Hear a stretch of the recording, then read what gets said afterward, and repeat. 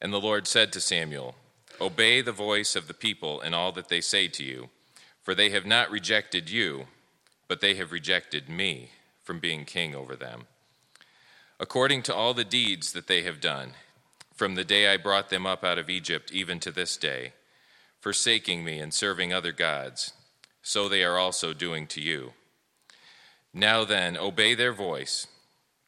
Only you shall solemnly warn them and show them the ways of the king who shall reign over them." So Samuel told all the words of the Lord to the people who were asking for a king from him. He said, "These will be the ways of the king who will reign over you. He will take your sons and appoint them to his chariots, and to be his horsemen, and to run before his chariots. And he will appoint for himself commanders of thousands and commanders of 50s, and some to plow his ground, and to reap his harvest, and to make his implements of war, and the equipment of his chariots. He will take your daughters to be perfumers and cooks and bakers. He will take the best of your fields and vineyards and olive orchards and give them to his servants. He will take the tenth of your grain and of your vineyards and give it to his officers and to his servants. He will take your male servants and female servants and the best of your young men and your donkeys and put them to his work. He will take the tenth of your flocks, and you shall be his slaves. And in that day you will cry out because of your king, whom you have chosen for yourselves. But the Lord will not answer you in that day." But the people refused to obey the voice of Samuel, and they said, "No, but there shall be a king over us, that we also may be like all the nations, and that our king may judge us and go out before us and fight our battles." And when Samuel had heard all of the words of the people, he repeated them in the ears of the Lord.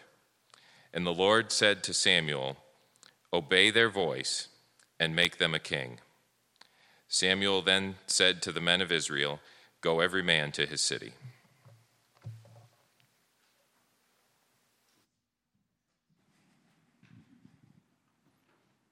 Let's pray.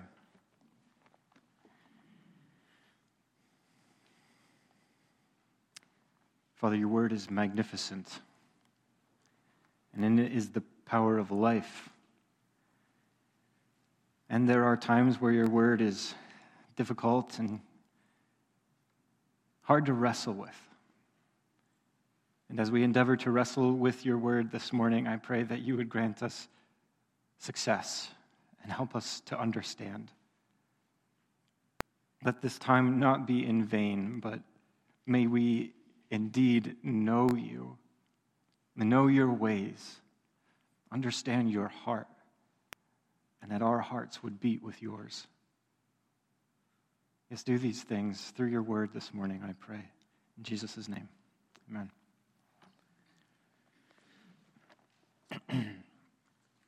Well, in Israel's long and ancient history, David was by far the greatest king that they ever had.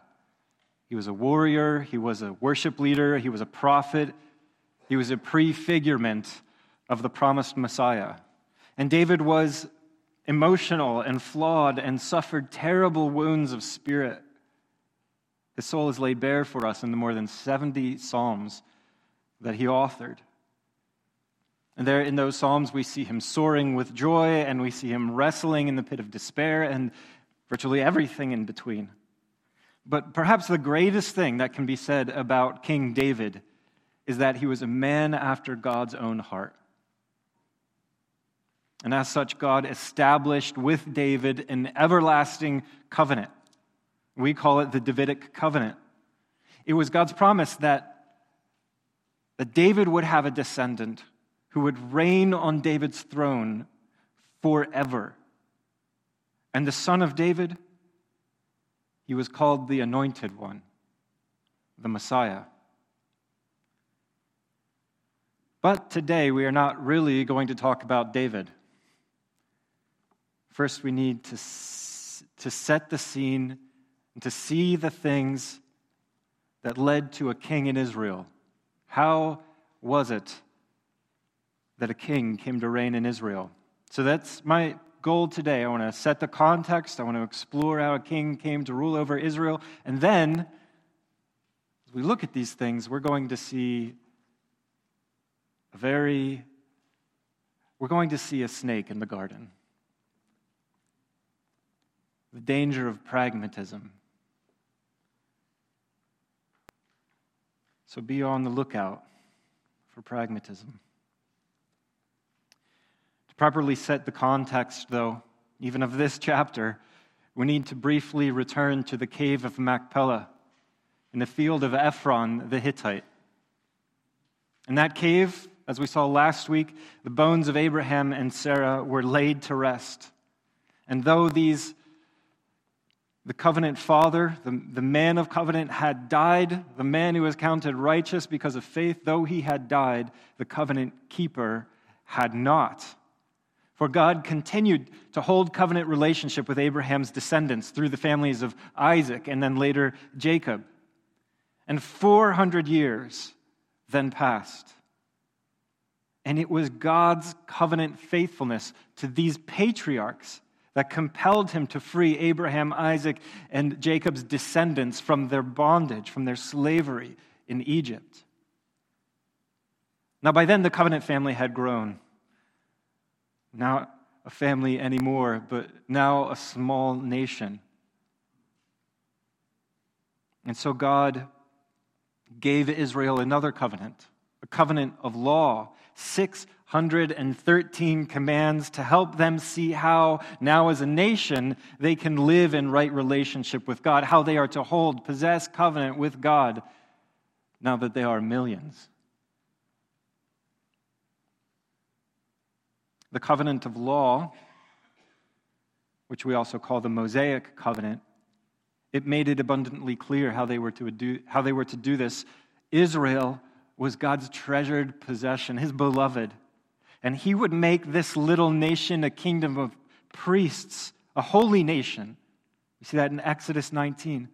And in response, Israel was to love God with all of their heart, with all of their soul, with all of their might, and to love one another. And these two commands sum up all the others. This is how they were to conduct themselves. In Deuteronomy 9:7, God says, "Know therefore that the Lord your God is God, the faithful God who keeps covenant and steadfast love with those who love him and keep his commandments to 1,000 generations." Such love would bind his people together.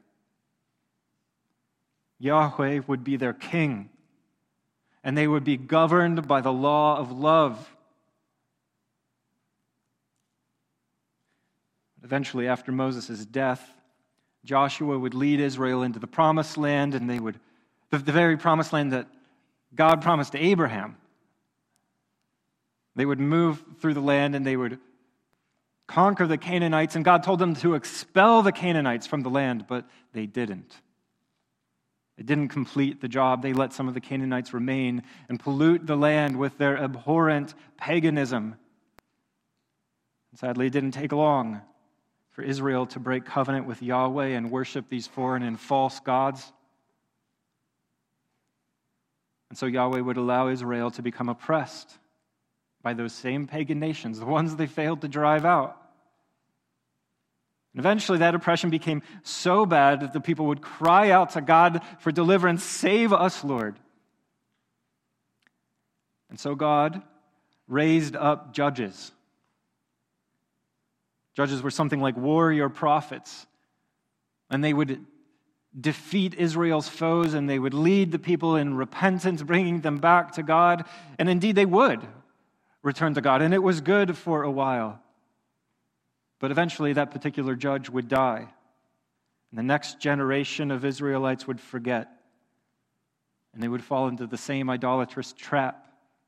And again, Israel would be oppressed by the surrounding nations. And again, they would cry out. And so God would raise up another judge. And this cycle went on repeat, over and over and over again for about 300 years. The very last of these God-appointed judges was Samuel.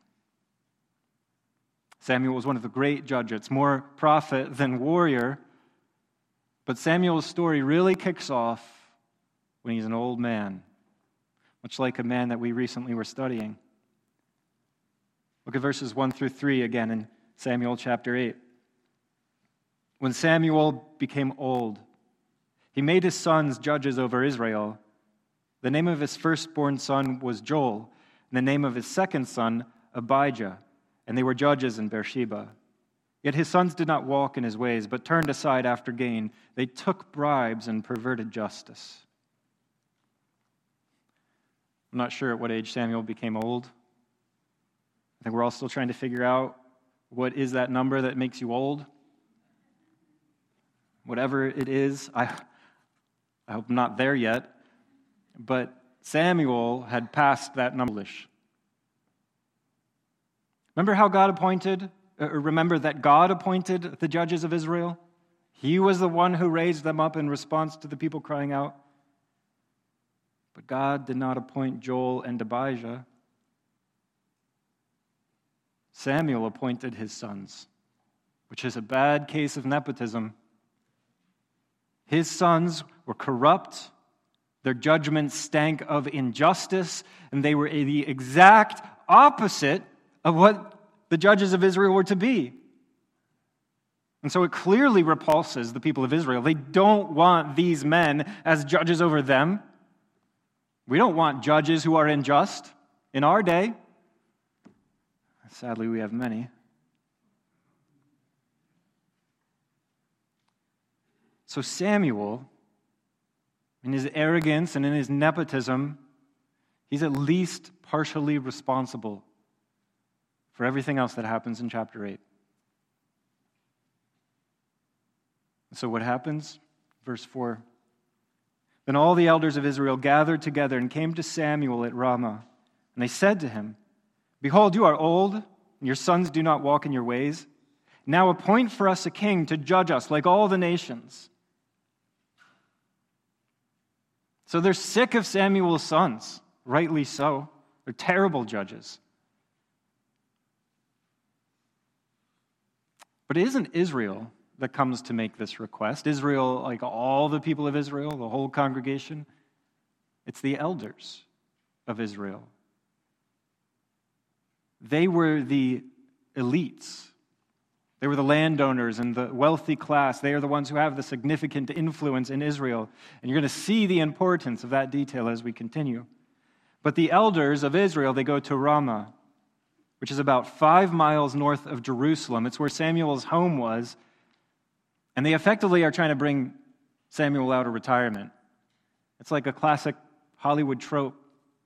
The old, experienced expert brought back for one final job. And the final job that the elders have for Samuel is to appoint for them a king.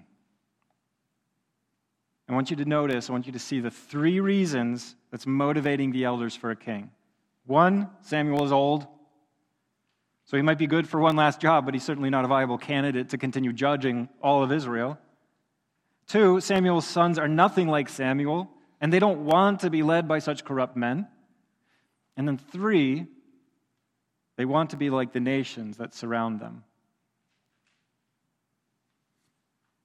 You see which one of these 3 is the problem? They want to be like the nations. In what way do they want to be like the nations? How does a king make them like the nations? We learn in verse 20.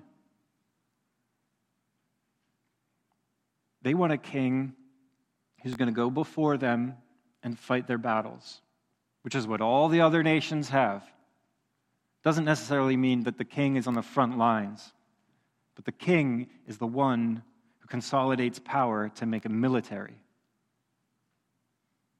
You see, in the time of the judges, Israel functioned more like a militia than a military. They were very tribal.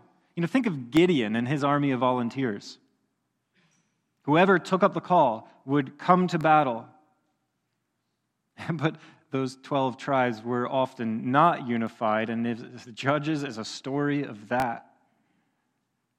They might not all recognize God's appointed judge. All the tribes did not recognize Gideon right away, even after his great victory. The tribes might disagree over a military strategy. We see that happen in Judges chapter 12. They disagree on a whole host of enemies, and it's not uncommon for these different tribes to begin fighting one another. And in Judges chapter 20, 11 tribes attack the tribe of Benjamin because Benjamin did some stupid things. So it was a mess. And like we see in the New Testament, Jesus says, a house divided cannot stand. But a king in Israel that would unify Israel, to bring the tribes together. A king would be able to create a true military. Israel would not be so vulnerable. A king would make Israel strong and secure and formidable. A king was a very pragmatic solution to this old-fashioned tribalism in Israel. Additionally, kings had a way of making the wealthy class wealthier. Like the elders speaking to Samuel. Perhaps there's a bit of self-interest in their request. And indeed, if you look down at the warnings, he says in verse 15, he will take 1/10 of your grain and your vineyards and give it to his officers and to his servants. Meaning he's going to take from all of the land and give it to his nobles or to the elders. They have something to gain. But this idea of a king is a fundamental change to the structure of Israel. And the request for a king creates a significant tension now. A tension that becomes apparent when we see Samuel immediately disapproving of this. And yet, God consents. Look at this in verse 6. But the thing displeased Samuel when they said, "Give us a king to judge us." And Samuel prayed to the Lord. And the Lord said to Samuel, "Obey the voice of the people in all that they say to you, for they have not rejected you, but they have rejected me from being king over them.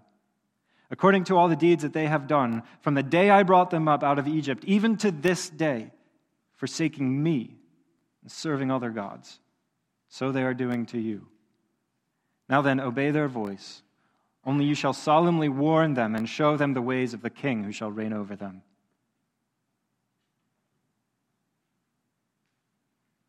Since Sinai, was that no human being ruled over them, but Yahweh was king. From Sinai, God spoke these words, "You yourselves have seen what I did to the Egyptians, and how I bore you on eagle's wings and brought you to myself.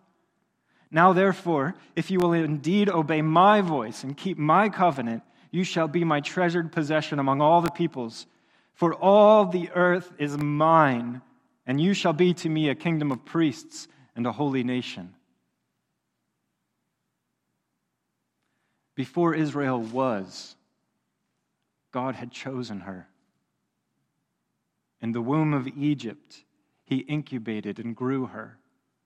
Through the Exodus, he birthed his chosen nation, and he covenanted to love Israel, to be her king.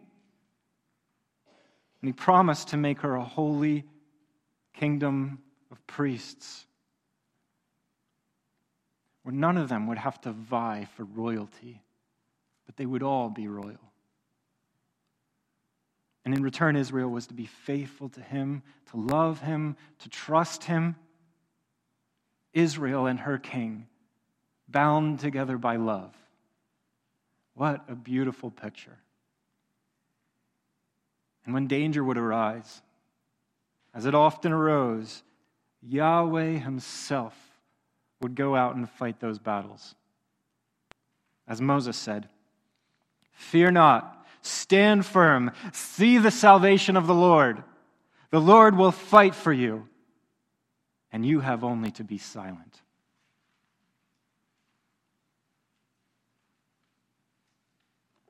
But in God's glorious position, the elders wanted to insert a man, the King of glory, for one of dust. As God said to Samuel, it was a continuation of a long pattern of Israel's rejection, and a pattern that would continue well beyond this point. For later, the prophet Jeremiah would write with God's voice. My people have changed their glory for that which does not profit. Be appalled, O heavens, at this. Be shocked, be utterly desolate, declares the Lord. For my people have committed two evils. They have forsaken me, the fountain of living waters, and hewed out cisterns for themselves, broken cisterns that can hold no water. No wonder Samuel was so displeased. He was appalled. He rightly understood that Israel was forsaking the glory of her God for that which does not profit. And yet, amazingly, with abounding patience and grace, God does not condemn Israel or refuse her desires.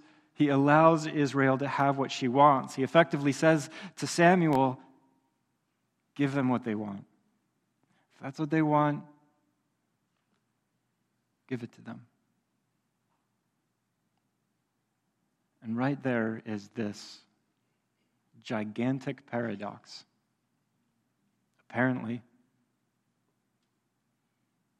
for behind this text, behind this concession, is a fulfillment of something that Yahweh had always been planning. He wanted Israel to have a human king. Remember God's promise to Sarah? He said, I will bless her, and she shall become nations, and kings of people shall come from her. Or how about more words that God spoke through Moses? When you come to the land that the Lord your God is giving you, and you possess it, and you dwell in it, and then say, I will set a king over me, like all the nations that are around me. You may indeed set a king over you, whom the Lord your God will choose. One from among your brothers you shall set as king over you.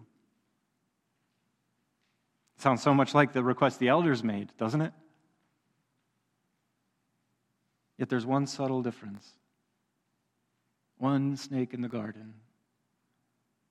We'll get to that. Even at the beginning of 1 Samuel, this book, there's a prophetic hint of a king. Samuel 2:10. The Lord will judge the ends of the earth. He will give strength to his king and exalt the horn of his anointed. So can you see the paradox? Two contradictory things appearing simultaneously true. Israel demands a human king, and it's a rejection of Yahweh, and that's wrong. That's bad. Be appalled, O heavens. And yet Yahweh wills that Israel have a human king. Therefore, a king is a good thing.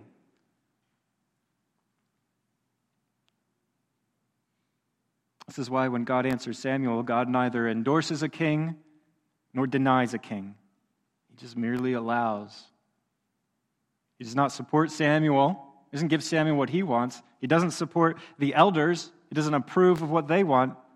But God is guided only by the counsel of his own will.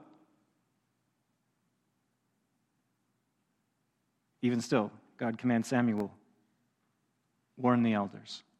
Warn them. They will be forewarned how much their decision will cost them. And when it comes time to pay that price, they will not be able to come complaining to God. Let's read the warning, starting in verse 10. So Samuel told all the words of the Lord to the people who were asking for a king from him. He said, "These will be the ways of the king who will reign over you. He will take your sons and appoint them to his chariots, and to be his horsemen, and to run before his chariots. And he will appoint for himself commanders of thousands and commanders of 50s, and some to plow his ground and to reap his harvest, and to make his implements of war and the equipment for his chariots. He will take your daughters to be perfumers and cooks and bakers. He will take the best of your fields and vineyards and olive orchards and give them to his servants. He will take the tenth of your grain and of your vineyards, and he will give it to his officers and to his servants. He will take your male servants and female servants and the best of your young men and your donkeys and put them to his work. He will take the tenth of your flocks, and you shall be his slaves. And in that day, we'll stop there. The price for a king is steep. 6 times we see that phrase, he will take. The king will take sons to war and daughters to servitude. He will take a tenth of all of their goods, and all the promised land will be under his control. He will take. Wealth will now flow from the common people and concentrate around the king. And what God intended to be shared among all the people, an overflowing land with milk and honey. God had rescued Israel out of the slavery of Egypt. Now Israel willingly plunges herself into a bondage of her own making. Like Samuel says in verse 17, you shall be his slaves. And then comes the word that should have struck fear into those elders' hearts and turned them away. It should have. Verse 18. And in that day, you will cry out because of your king, whom you have chosen for yourselves. But the Lord will not answer you in that day. From Abraham all the way up until this moment, the pattern had always been when there was a need, the covenant people would cry out and God would provide. God would provide. Whether it was a time of war or a time of hunger or a time of thirst or any other need, God would provide. He loved to provide and he never failed to provide. In fact, the very chapter before this one, Israel cries out from deliverance of a Philistine threat, and God delivered. How short was Israel's memory? How short is our memory? How much they forsook. How much they forfeit as they forsook Yahweh. If they had fully embraced the covenant, then they would never have known need. We read in Isaiah 65, before they call, I will answer. While they are yet speaking, I will hear. But even after all these warnings, still they want a king. Still they choose bondage. They know better than God. But the people refused to obey the voice of Samuel. And they said, no, but there shall be a king over us, that we may also be like all the nations, and that our king may judge us and go out before us and fight our battles. And when Samuel heard all the words of the people, he repeated them in the ears of the Lord. And the Lord said to Samuel, obey their voice and make them a king. Samuel then said to the men of Israel, go, every man to a city.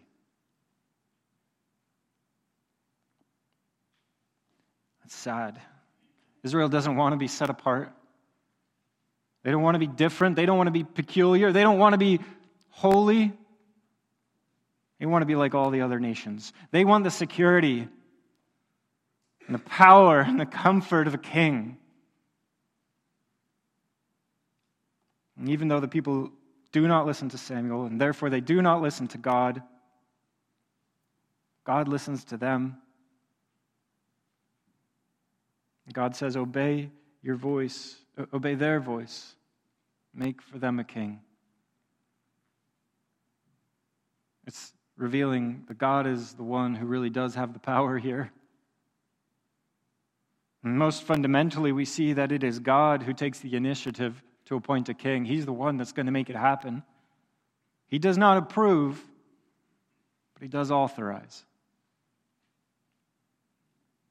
Even as Samuel receives these words from the elders, you get the sense that or these words from God and from the elders, I suppose, you get the sense that he understands Israel has just lost something that is most precious element of its identity and life. A holy nation governed by their love for Yahweh, living under the blessing of his sovereign reign.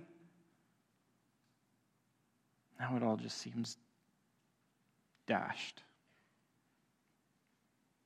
And so with stark suddenness, so abruptly, without even communicating to the elders what God had spoken, Samuel just sends everyone away.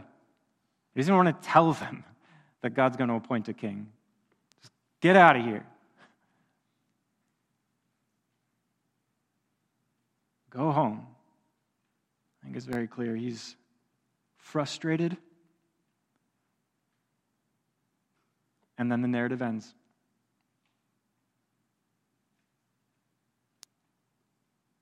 The paradox is not resolved, and we are left wrestling with what just happened. Much like I think Samuel was. What are you doing?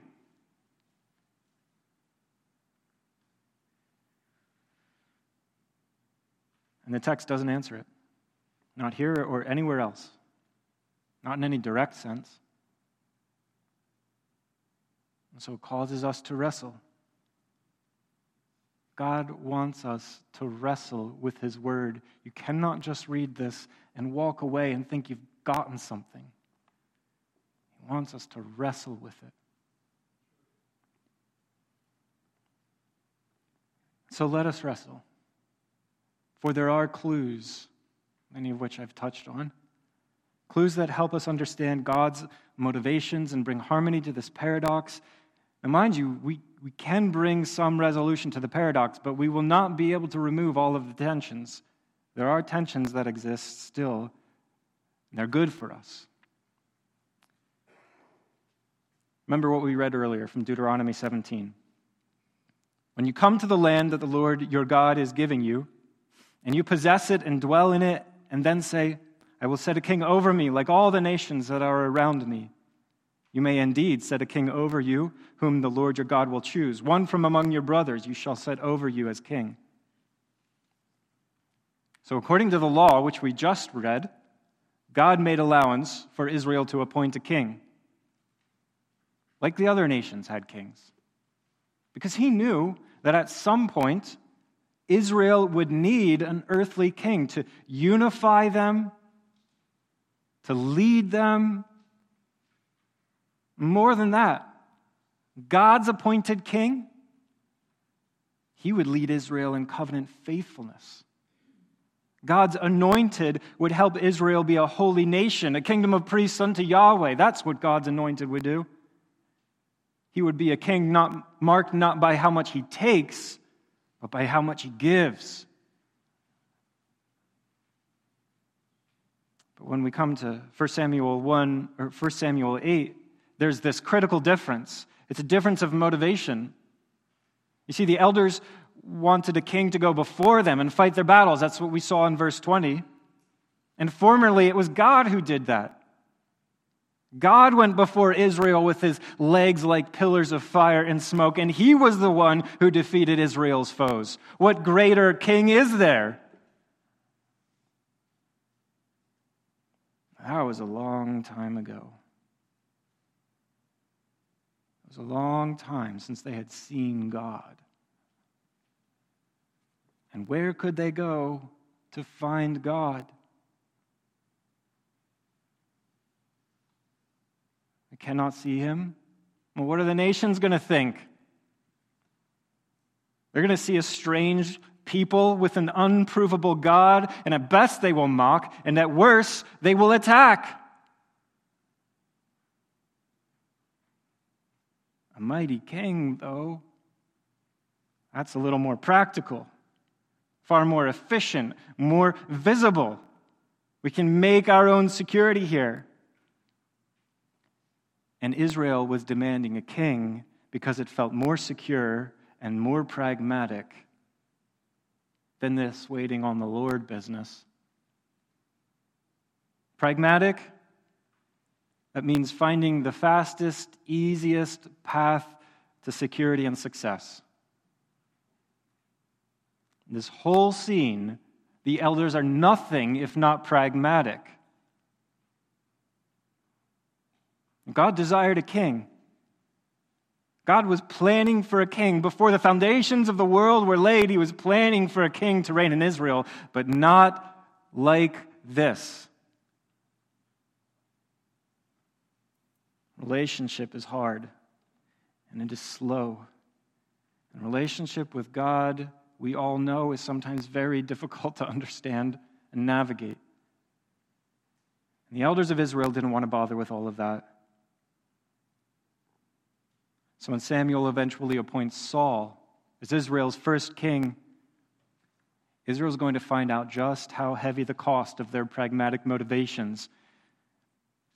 And though these motivations clearly sadden God, having been forsaken yet again, God does not rage and he does not retaliate. He is patient and meek and gracious, and he gives to them what it is that they want because he has a plan. He plans to raise out of their evil motivations a man after his own heart. He plans to raise his anointed. Next week, we're going to see Samuel go to Bethlehem and find a lowly shepherd boy and name him as God's chosen king. You see, the paradox of this passage resolves when we see the difference between divine and human motivations for a king, as we've just been exploring. Israel's motivations were pragmatic and selfish. God's motivations were covenantal and generous. And seeing these motivations entirely resolves this paradox of appointing a king, where it seems bad and good simultaneously. It's the motivations behind these things. But attention remains, brothers and sisters, we must see it. Power is good if that power is submitted to God. Kings are righteous if they flex their might in generosity rather than self-gain. But the moment motivations become pragmatic rather than covenantal, a door is open that leads to oppression, bondage, slavery. Look around and see it. So to be crystal clear, I want to be so clear, here's the tension. We need strong leaders, so long as they are strongly led by the Lord. We need to be practical without becoming pragmatic. And that is a tension. Have you tried it? The implication of this touches on countless elements of our life today, and we hardly have time to go through so many of them, but we will consider one that I think comes rather close to the context of 1 Samuel 8. So much of the modern church is afflicted by the same pragmatic motivations as Israel's elders. How many church elders have effectively decided that God as their king is not enough?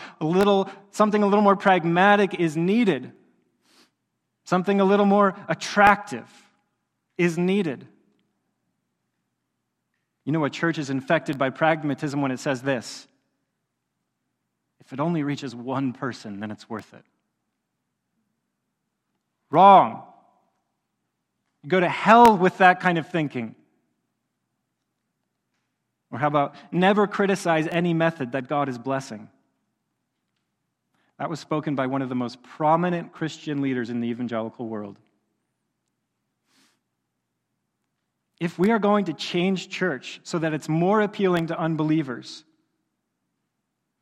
then are we not just wanting to be like all the nations that are around us? Like the world? Theologian and author Tim Challies writes this: Pragmatism is found wherever Christians run to join programs and hurry to change their worship services because of what they expect to see. The emphasis is removed from what Scripture says, and where the emphasis is placed on the expected results. Sadly, this means that it is found throughout the evangelical world. God allows pragmatic churches, seeker-sensitive churches, even when they have appointed a king of attractional pragmatism. But if we want to be a faithful church, Emmanuel, then we must make the Word of God our king and our beating heart. And we must never deviate, and we must never be ashamed. It is in all that we do, in all that we are, and we want to see Christ magnified and not how awesome we are. And if this world sees us, or other churches see us as being foolish or out of touch or strange or backwards, we will not forsake our King. May His word be in our hands and written upon our hearts.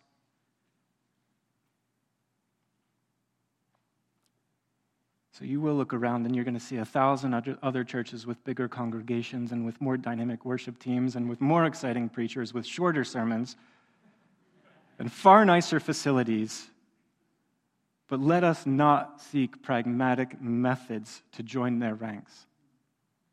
Let us be obedient to God, practical with our resources, and fight the temptations of pragmatism.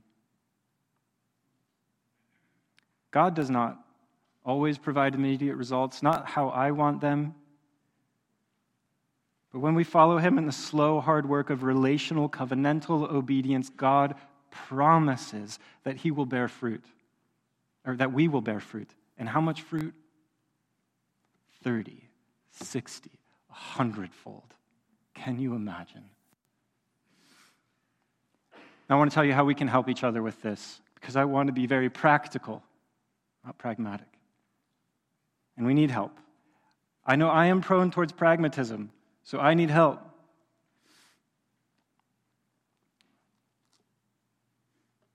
We need to be fast to pray rather than fast to decide. Israel's elders could have used a little bit of that. I think we could. We can saturate ourselves with God's word so that when it comes to decide, we are filled with wisdom from Scripture. If we gain resources that could serve our interests, what if we're ready to just generously give that away? Let us not forget that if we're going to be obedient to our King, all of us, if we're going to be obedient to the King, then it means that we must unashamedly proclaim the gospel. Not just the pastor, not just the people who seem to have it all together. All of you proclaim the gospel. And in all these ways, we fight against the temptations of pragmatism. In all these ways, we are going to look peculiar to the world, but we will reveal that our King is not of this world. And as we do, let us trust our King, for He says, "Behold, I create a new heavens and a new earth. I will rejoice in Jerusalem and be glad in my people. Before they call, I will answer. And while they are yet speaking, I will hear." Oh, we can live in that. Until this moment, I've intentionally not used the name Jesus. I've been setting the stage. Next week, we will see God's anointed. Let's pray. Yes, Father, we thank you for your word, ancient as these words are, thousands and thousands of years old. How true they are in this very moment. Thank you that you speak to us through time. Pierce our hearts. Yes, may our hearts be pierced. May we, with all that we are, heart, mind, soul, strength, may we love you, our King. Oh God, would you pull our wandering, weary hearts towards you yet again? and revive in us a devotion to our Lord. I pray it in Jesus' name. Amen.